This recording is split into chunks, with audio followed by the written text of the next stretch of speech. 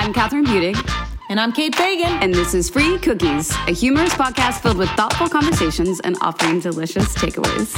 And today, on today's podcast, y'all, this is actually so adorable because the guest that we have for today's podcast, I wish you could have all been here to see Kate react when we actually booked this author for the show. Or seen my behavior in the attempt to book this author for this show.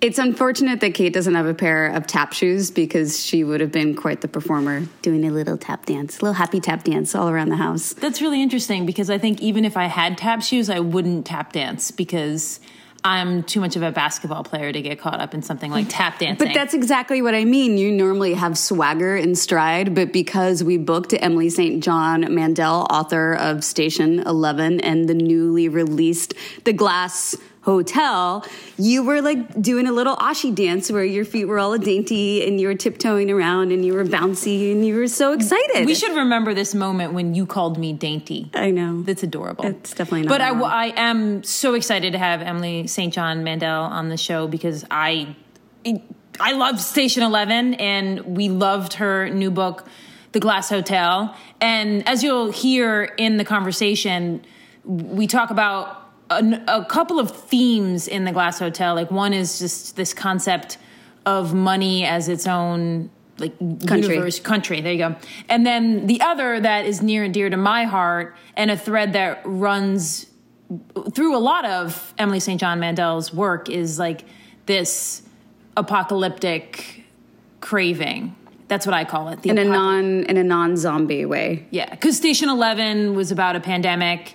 And so there you go. There's your apocalyptic thread. And then she has a character in The Glass Hotel that when this character is very young, posits this question of like kind of craving being a part of a kind of apocalyptic moment. And is that something that's inside all of us? So this is where Kate and I completely go our separate ways in the wood, less traveled path. I wear tap shoes as I go my separate way. You do. You tap down the yellow brick road and to darkness, to darkness and despair and zombies. Yeah, I mean, Kate, and I think we already talked about it in this season. One of the first things that she had us do was watch Contagion as soon as we were in our stay-at-home order, which is not exactly the kind of movie that I would like to watch personally. And it's not for, I don't go into paranoia mode, but I don't understand the fantasy with the world falling apart. Yeah, so this is something that we have touched on in previous seasons, possibly previous episodes. I have this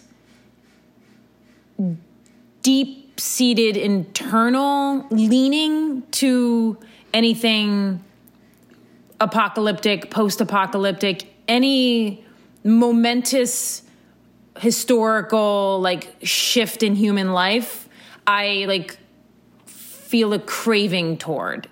And it's not an intellectual craving. Like I know that it creates pain and wreaks havoc, and there's often all of the obviously moments like that lead to death and destruction and a reshaping or maybe just an ending of the world. And I'm talking about movies and books and all that.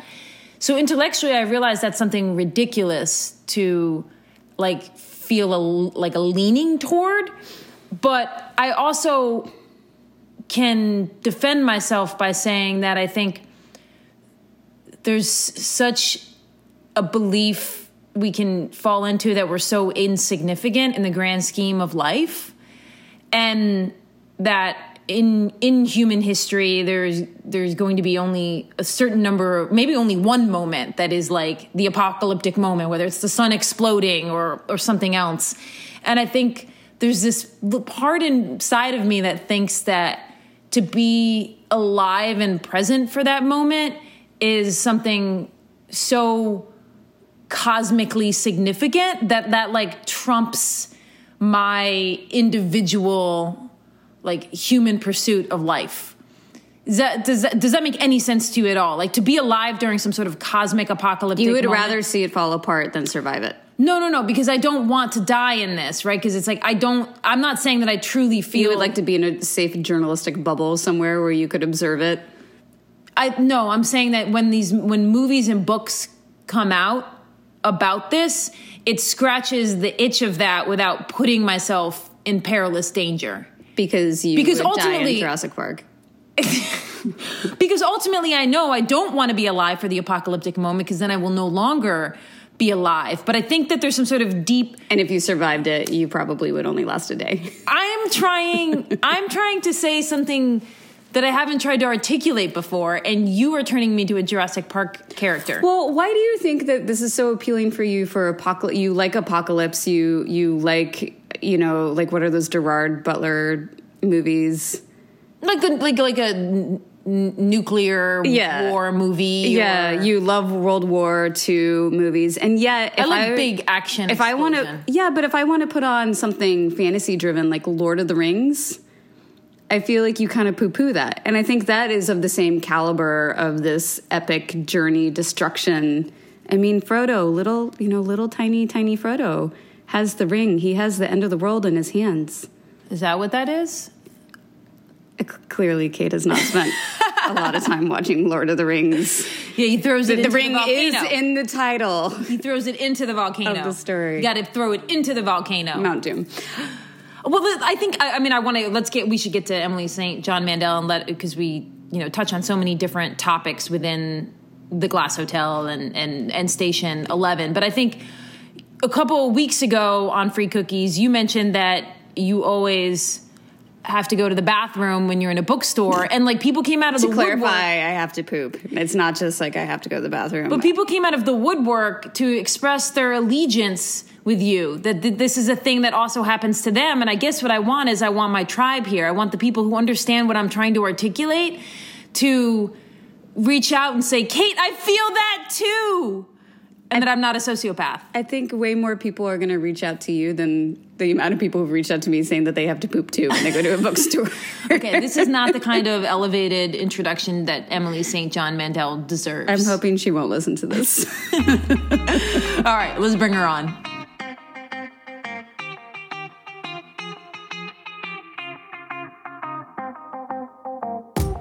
Emily St. John Mandel's 4 previous novels include Station 11, which was a finalist for a National Book Award and the PEN/Faulkner Award, and has been translated into 32 languages. She lives in New York City with her husband and daughter, and she is the author of The Glass Hotel, which was released earlier this month.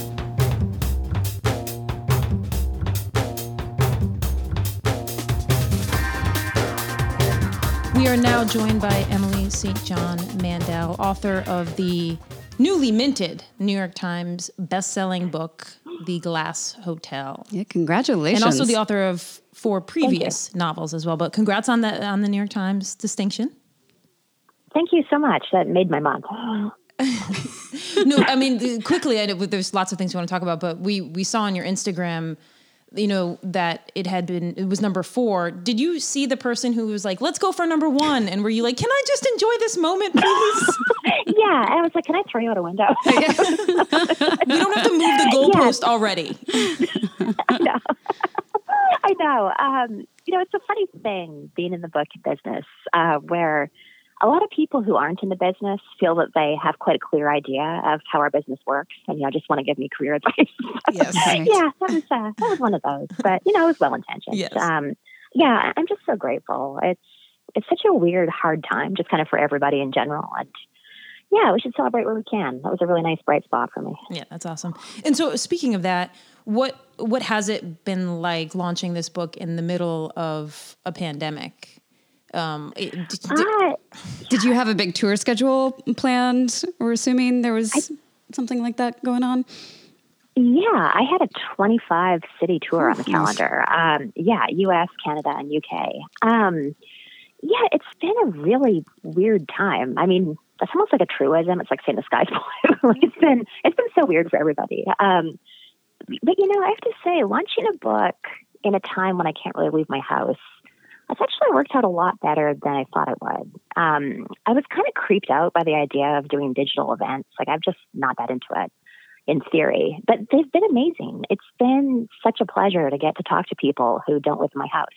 And, even just to like see other people's houses through the Zoom webinar windows. It's kind of a pleasure. So yeah, I've actually really been enjoying the virtual events. I feel like if we're being honest here, the impact for me of all of this happening on my book launch was never going to be terrible.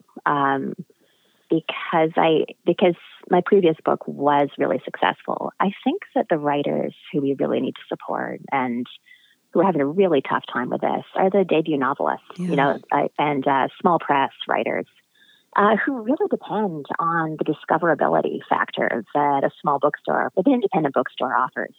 Where you go into the store and there's a table of books by the front door, and half of them you've never heard of. They've been curated by booksellers. And that's where I've discovered a lot of books that really didn't have the marketing push that the Glass Hotel has had. So I'm very aware of how fortunate how fortunate I am in this regard.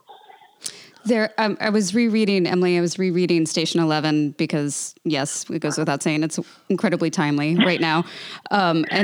You have this one line that just gave me the chills when I read it. And the line was, hell is the absence of people you long for.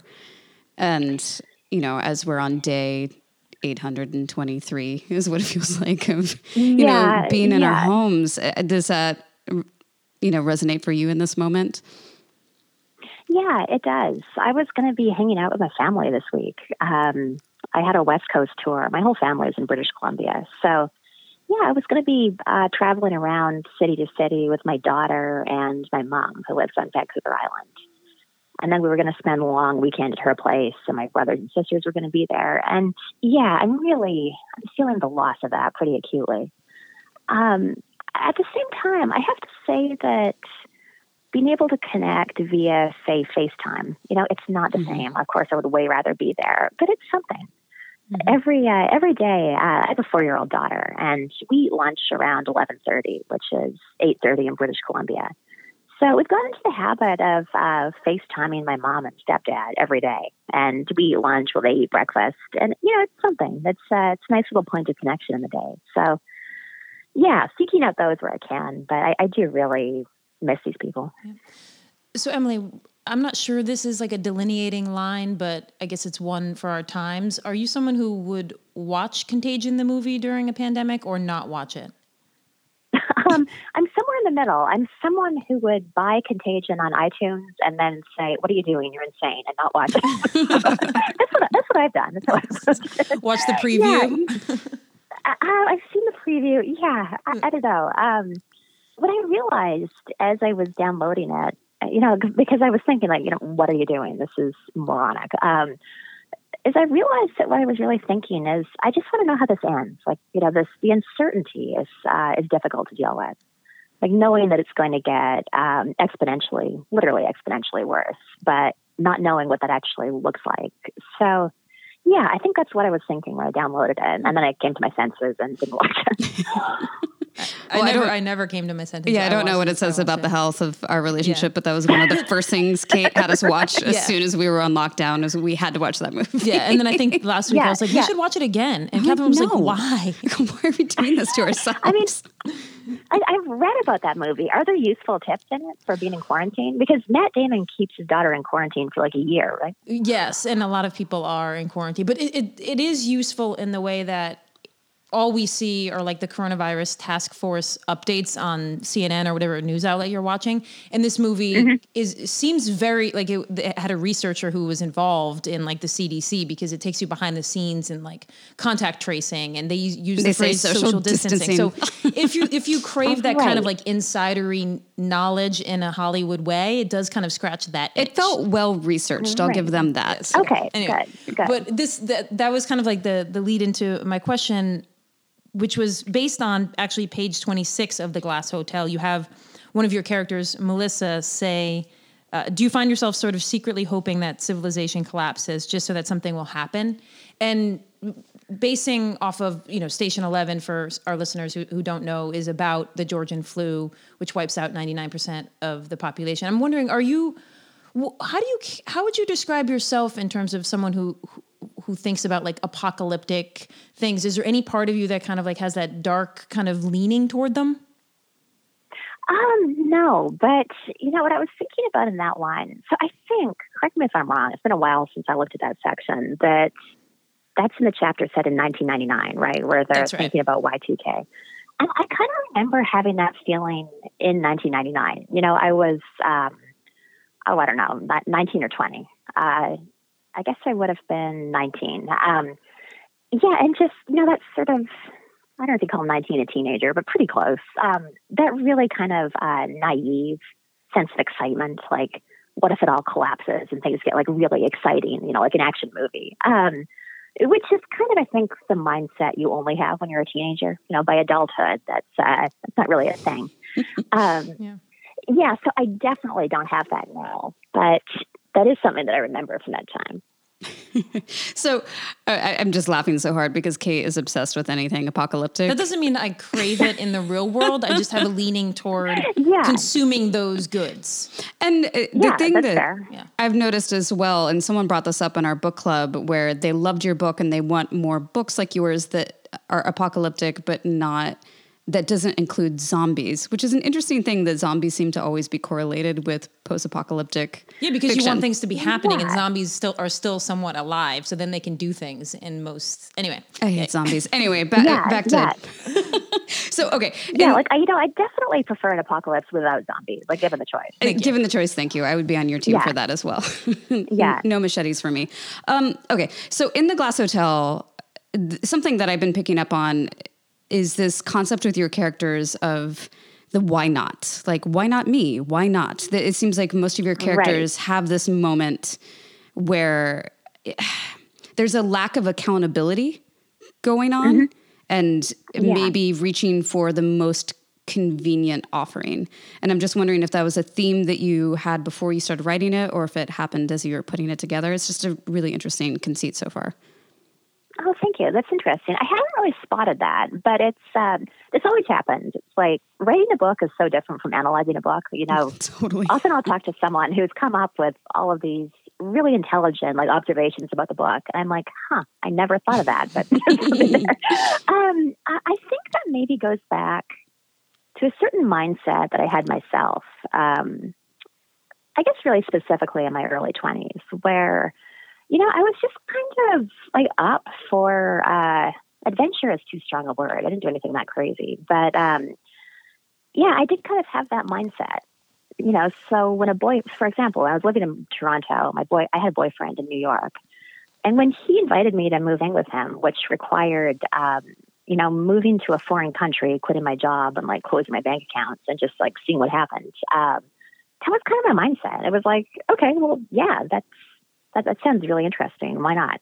So I remember what it felt to live that way, even though, at this point, I'm middle-aged with a kid and a mortgage. It's a very different set of values in terms of decision-making. But that was really how I thought when I was in my early 20s, which, again, correct me if I'm wrong, but I think that's about the age those characters are, or at least, the age they were in those stories they're relating. And, there's things that you can do when you're young and naive that you can't do later, when you understand a little bit more about the world. But it is naive, but there's a certain freedom in it. So the structuring of the Glass Hotel and similarly Station 11, and from things I've read, sounds like some of your earlier novels too are kind of fragmented, nonlinear. And I know you've talked about this a little bit, Emily, about some of the interviews I read about how maybe someday you'll write a chronological beginning, middle, end story, but for now you're drawn to these nonlinear, fragmented plots. What if you had to almost assess what is it that you think you kind of you crave about those, or that you are drawn to about writing that way? I think, to be honest, I think I kind of like the tightrope performance of it. It's a really challenging, really interesting way to tell a story. With the Glass Hotel, though, I was really trying to be a little bit more organized and like less fragmented. What my original idea, and you probably saw this in the same interviews, was okay. So I'm obsessed with David Mitchell's novel Cloud Atlas, which for anybody who hasn't read it, it has this march forward and then backward in time. It's completely symmetrical. So if section A is told from the perspective of a character in, I don't remember, but let's say like the 1650s, section B is set in the 1800s, section C is in 1950, etc., and it goes forward way into the future. Then the structure of the novel could be mapped as A, B, C, D, E, D, C, B, A. So it's this perfectly symmetrical march kind of toward an apex in time and then back in the same order. And I was fascinated by the formality of that. Like, I loved the idea of not writing a crazily fragmented book that jumps all over the place in time. So I tried to make that work with Glass Hotel. And the first round editorial notes, and, I'll preface this by saying I love my editors and they're geniuses. They were absolutely right about this. Their notes were basically, could you please change everything, like including the structure? What I realized is it's really hard to build dramatic tension when you're obligated by the structure to return to these specific points in time with specific people. I just couldn't make the structure work from the perspective of narrative tension. So although this book is much more linear than my previous books were, you don't start jumping around until pretty far in, except for the first chapter. I ended up having to make it less linear, less organized, and more fragmented. And it was kind of a trade-off that I had to make just for the sake of narrative tension. Like, it just was not suspenseful enough with the structure that I tried. So I would say the structure was absolutely the hardest thing about this book, trying to get it right. And could you walk us through your process at all? Just because I love the way that it's nonlinear, and I would long to write this way at some point in my life. But do you start writing chronologically and then you break it into pieces and kind of restructure the puzzle, or do you write in a nonlinear way? I'm just so fascinated at how this comes together. Oh, yeah, sure. I do write in a nonlinear way. There's kind of no plan, which is a little bit terrifying, but there's also freedom in that. I just start writing and see what happens. And, I just start writing a scene. The scene kind of evolves into a chapter. And then as I'm writing, I'm figuring out what the characters are, like who they are and how they fit. And I just write kind of different sections and then figure out later how it all goes together. So, it's pretty haphazard. On the other hand, I keep using the word freedom. Maybe flexibility is better. There is a lot of flexibility, because I always feel like I could reorder the chapters and even the sections and have a completely different book. So that's kind of terrifying, but also really interesting for me as a writer. I always feel like the book I end up with, that it's really just one out of any number of options for the way the book could have gone. I would say a real advantage to writing that way, to jumping all over the place, is that although I'm not sure I believe in writer's block per se, of not being able to write anything, I do definitely have moments where I feel kind of stuck. I've written 3 Vincent chapters, say, and I just have no idea where I was going with this character.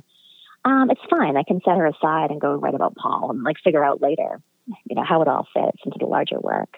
So, it's a disorganized way of working that leads to an unbelievably messy first draft. And then, after that, it's just years of revision, just going over it again and again and again to find the novel in the mess of the first draft.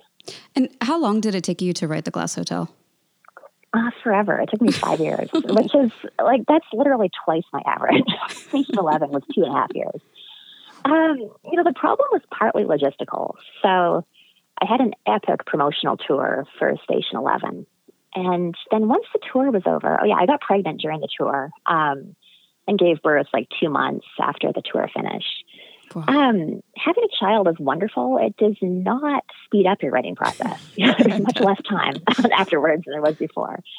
So, it was partly just traveling too much and dealing with a baby. But there was also the sort of inevitable pressure of trying to follow a book like Station 11, which had been successful in a way that still feels like winning the lottery, which is totally improbable.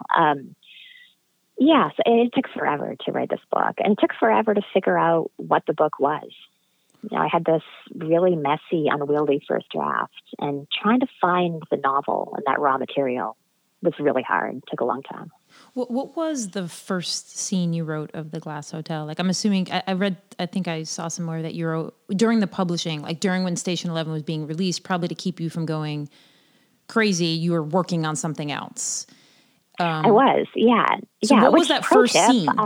Pro tip, right? Pro tip, writing is the antidote to publishing. Yes. I've always said that, and I'll stand by it. Publishing is totally out of your control. Writing is in your control. So, I find it really important to be working on a novel while I'm promoting the previous book. But anyway, so the first scene, one of the... I would say the main starting point for this book was I was fascinated by Bernie Madoff's Ponzi scheme, which of course collapsed about 12 years ago in New York.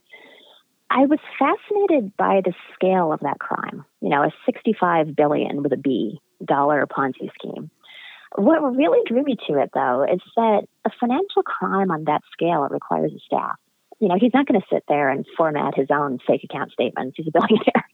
So, about 6 or 7 people went to prison who'd worked with him on this crime.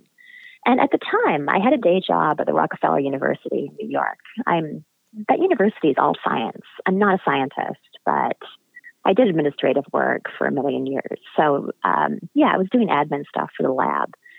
And what I found myself thinking about was the camaraderie that you can have with your colleagues, with any group of people who come together every day.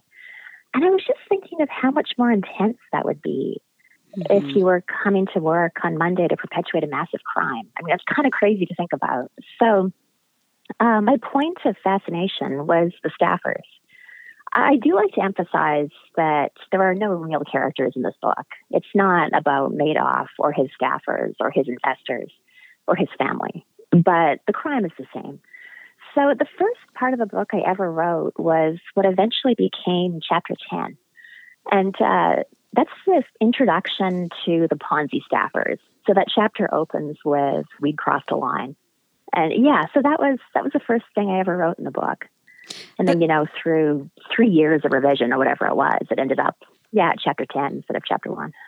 I love that those characters are so important to you because there's a scene, I don't want to give anything away to listeners who haven't read yet, but when kind of the 11th hour before things go bad for them, and you have a scene where one of the women, after trying to cover a bunch of things up, falls asleep underneath her desk, and then she wakes up in the middle of the morning, panicked, only to realize that someone had put a coat over her, and she started crying because it was so meaningful to her in that moment. And for whatever reason, I actually got tears in my eyes in that moment because it just, the sheer stress and how the smallest things in those moments of terror can just be your lifeline. Yeah, absolutely. Even though they've committed an awful crime and they absolutely belong in prison, I found them weirdly sympathetic, those staffers.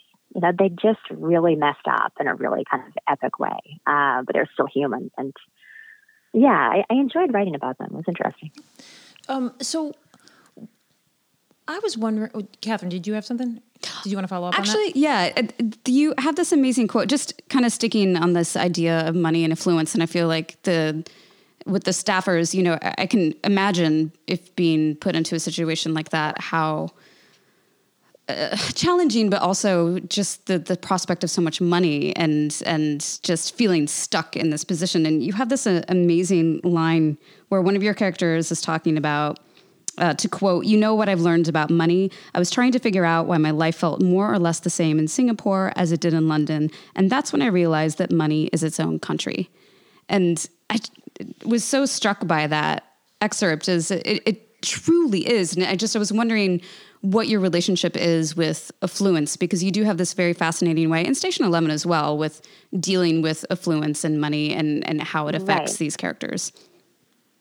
Yeah, it is a really interesting topic to me. I grew up in a very working class environment, but I have this life now where inevitably most of the people I deal with, I mean, literary fiction and publishing, most of them are not from a working class environment. You know, most of them grew up middle class or upper middle class or with quite a bit of money. And it's just been kind of a fascinating education over, I would say, most of my adult life at this point, just to see what a different experience of the world those people have, you know, who have always had a safety net. They just have a completely different mindset and have a completely different level of confidence.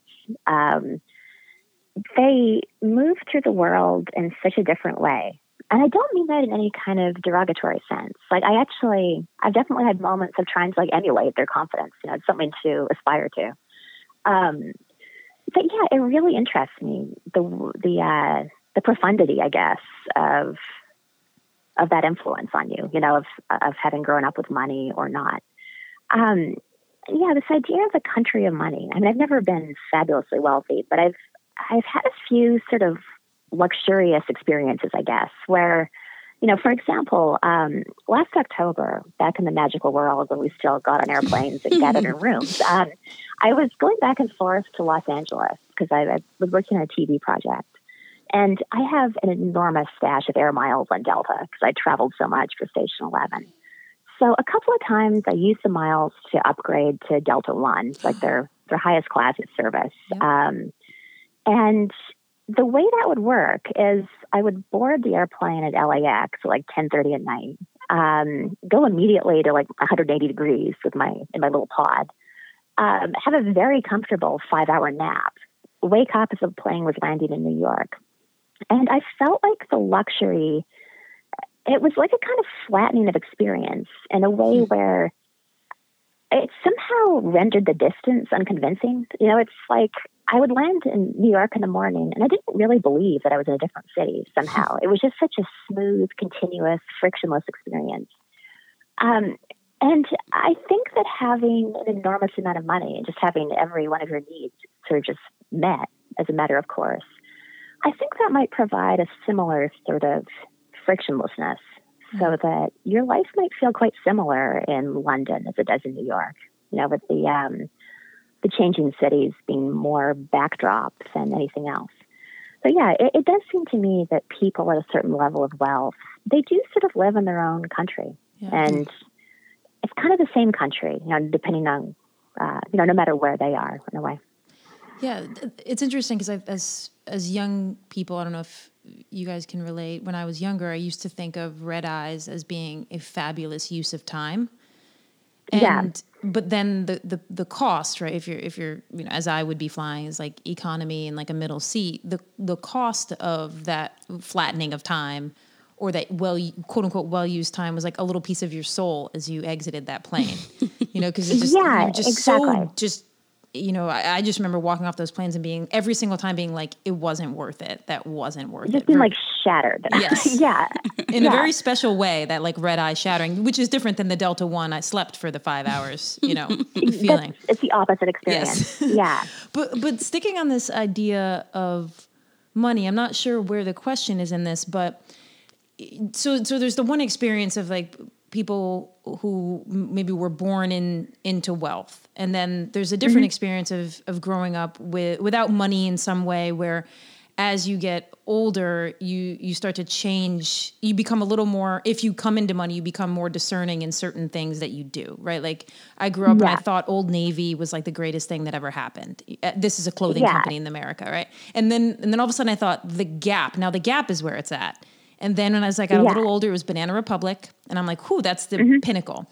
Then it went to Nordstrom. Then it went to like, you know, Saks Fifth Avenue. And like, but I don't believe I'll ever touch, like, I'm not going to go buy Fendi, right? Or Gucci or anything. Yeah. But you can see this process along the way. And I can look at it in lots of different avenues of our life. Like I used to just get whatever olive oil existed that was the cheapest. And now I'm like, is it extra virgin? Did it come from these olives, right? Is it organic? Was it like fair traded?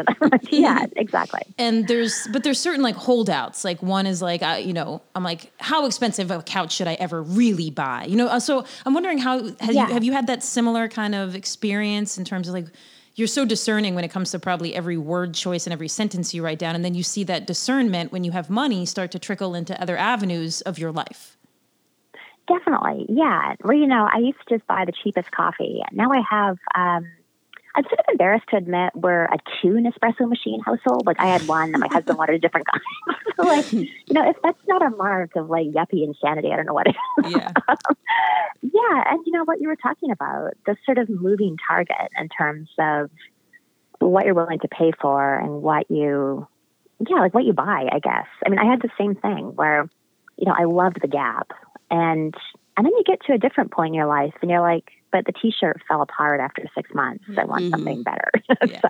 Yeah. And then you find yourself spending amounts of money on clothes that you like would have made you faint, when you were 20. But now it's like, okay, I'll spend $300 on a blazer that I think will last forever, that kind of thing. Yep. Then there are still these artificial lines. Like I wouldn't spend $400 on a blazer. That's crazy. Right, but 300's okay. So, $399 is fine. Yeah, exactly. And maybe the upshot is just that there's maybe something always a little bit emotional and illogical, in our relationships with money. Yeah. I mean, because I still will not, sometimes I will go park in economy and walk a quarter mile rather than park in the parking deck because it's $8 more a day. And I don't know, there's something like... As you sit down in your first class right, seat. but I'm willing to, pay all my miles for the... But like, I really wanted to save those $8. Like, it just made me connect with my childhood for a split second or something like that. Yeah. Yeah, exactly. Or like I turn my daughter's dresses into skirts when they're too big for her. And I'm like, this is what we need to do to save money. And it's like, what, I saved $7? Like that's how much a skirt would have cost. For like 2 hours of labor to turn this thing into a different article of clothing. Yeah. Yeah. Okay, so back to the writing process. I saw an Instagram post of yours, and I actually saw this a couple months ago, and I showed it to Catherine because you took a picture of like a Word document on your computer, and you basically had like a chunk of text, and then in brackets like something insert something smart here or thoughtful here or something. Yeah. Are you actually able to kind of parachute back in and then like not write a scene in flow, but kind of actually wait and then come up with the perfect graph or scene? Like, does that work? That like insert this here? It's been something between the two of us now where we're like, insert a Mandel. Okay, we'll come back to this. Right. Insert something profound here. That's my whole document, by the way. Right. It's just like insert. It doesn't work for me when I'm actually like writing, like trying to come up with a draft. But at that point, I was looking at that the other day and trying to figure out like what was going on.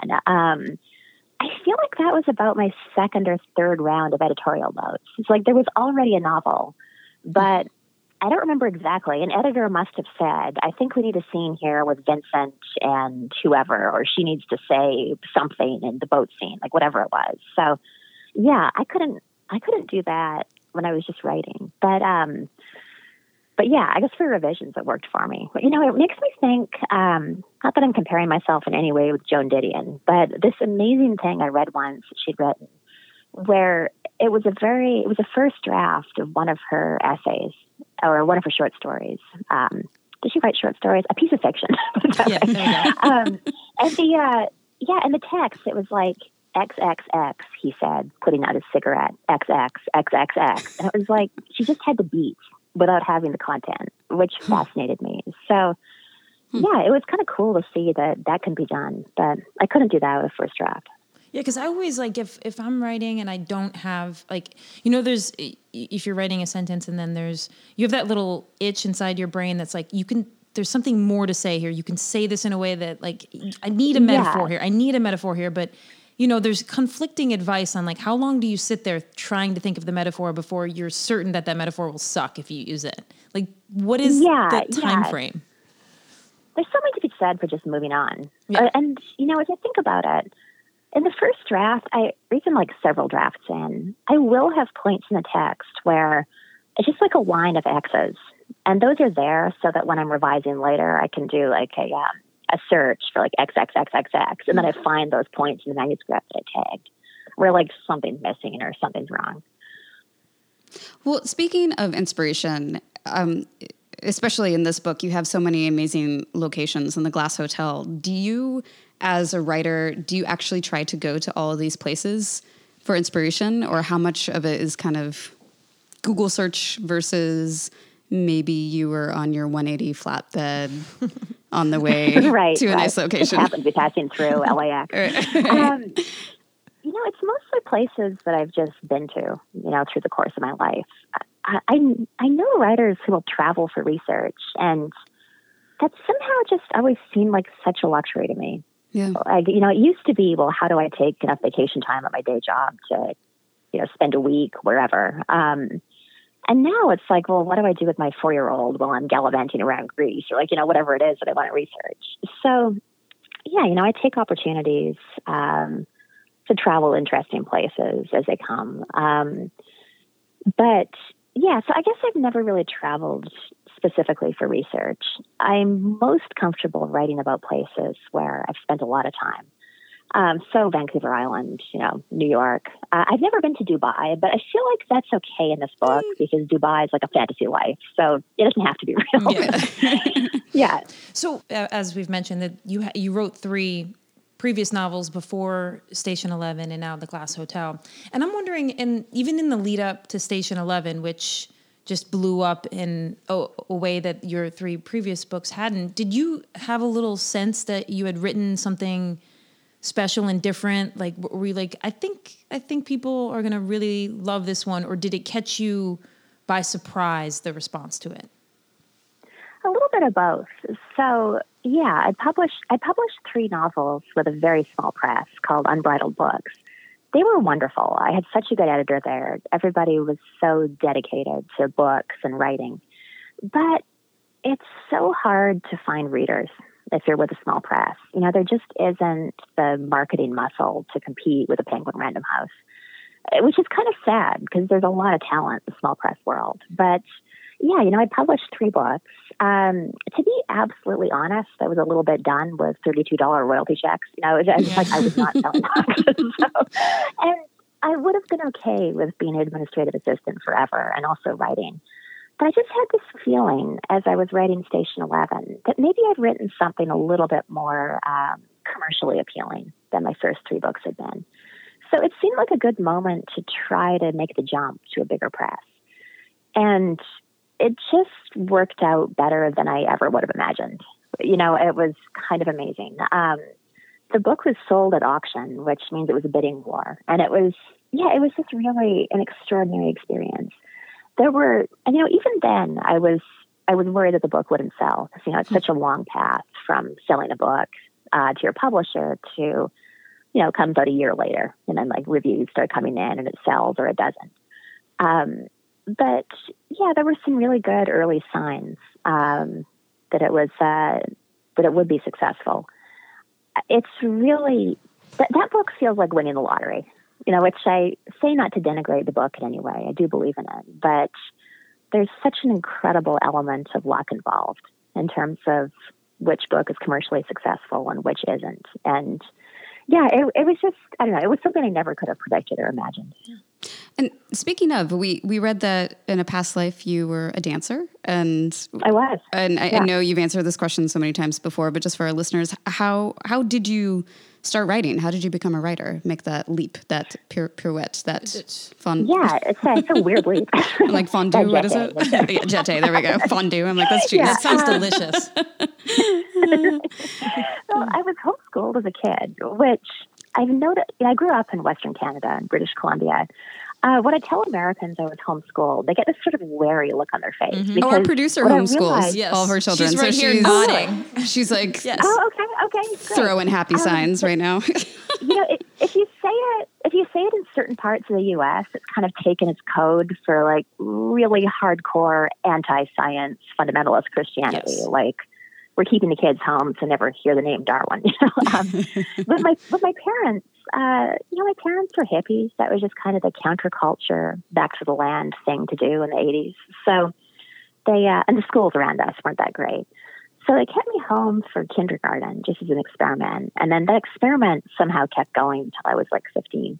But there was a period of time when I was 8 or 9 years old when one of the requirements of the curriculum was that I had to write something every day. So that got me into the habit of writing from a really early age. And it was just something that I truly loved. I thought of it as a hobby because I was hell bent on being a dancer. I was one of those kids who's at the ballet studio 6 days a week. It was pretty intense. I went to school for contemporary dance after high school. I went to the School of Toronto Dance Theatre, which is a conservatory program. And this was kind of a surprise, but by the time I graduated, I just kind of didn't love it anymore. Sometimes a thing that you want to do for your whole life can start to feel like a little bit of a chore and not a joy. And there was just really no more pleasure in it. Absolutely. So, that kind of raised the obvious question. Like, here I was. I didn't have a high school diploma. I'd never bothered to get my GED. I'd done a year of community college and then 3 years in non-degree granting conservatory program in contemporary dance. So, no degrees whatsoever of any kind. So the obvious question is well, if you're not going to be a dancer, then what are you going to do with your life? So it was around that time that I just began to take writing more seriously. And it was a slow process of going from thinking of myself as a dancer who sometimes wrote to thinking of myself as a writer who sometimes danced, to just focusing completely on the writing. And it was around that time when I was, I guess, 21 or so that I started writing what eventually became my first novel, Last Sight in Montreal. Wow. So speaking of the counterculture that you said that your parents kind of raised you in, you have this concept in your newest book about having a counter life. And I am obsessed with this idea now because I want to know what my counter life is. And it's just the main character, when he's in jail, he starts fantasizing about, like you said, Dubai, a place where you don't have to go, but you can write about. And then this concept of, when you die, does your counter life die with you? I love this idea. And I wanted to know, what is your counter life? I feel like my counter life is pretty clear cut just because of my dance background. Yeah. It's so easy for me to imagine a life where I stayed in Toronto and kept going with dance and never started writing seriously and never moved to the United States. And I don't know, that life, given my background and education, that life seems so much more plausible than the life I'm actually living. It's not so vivid that I have visions of it and wonder if actually that's the real life. But yeah, that's the one that I think of. Do you think of it wistfully? Yeah. When you think of dance, when you think of this counter life as a dancer, is the energy you're getting you're happy and content in that life?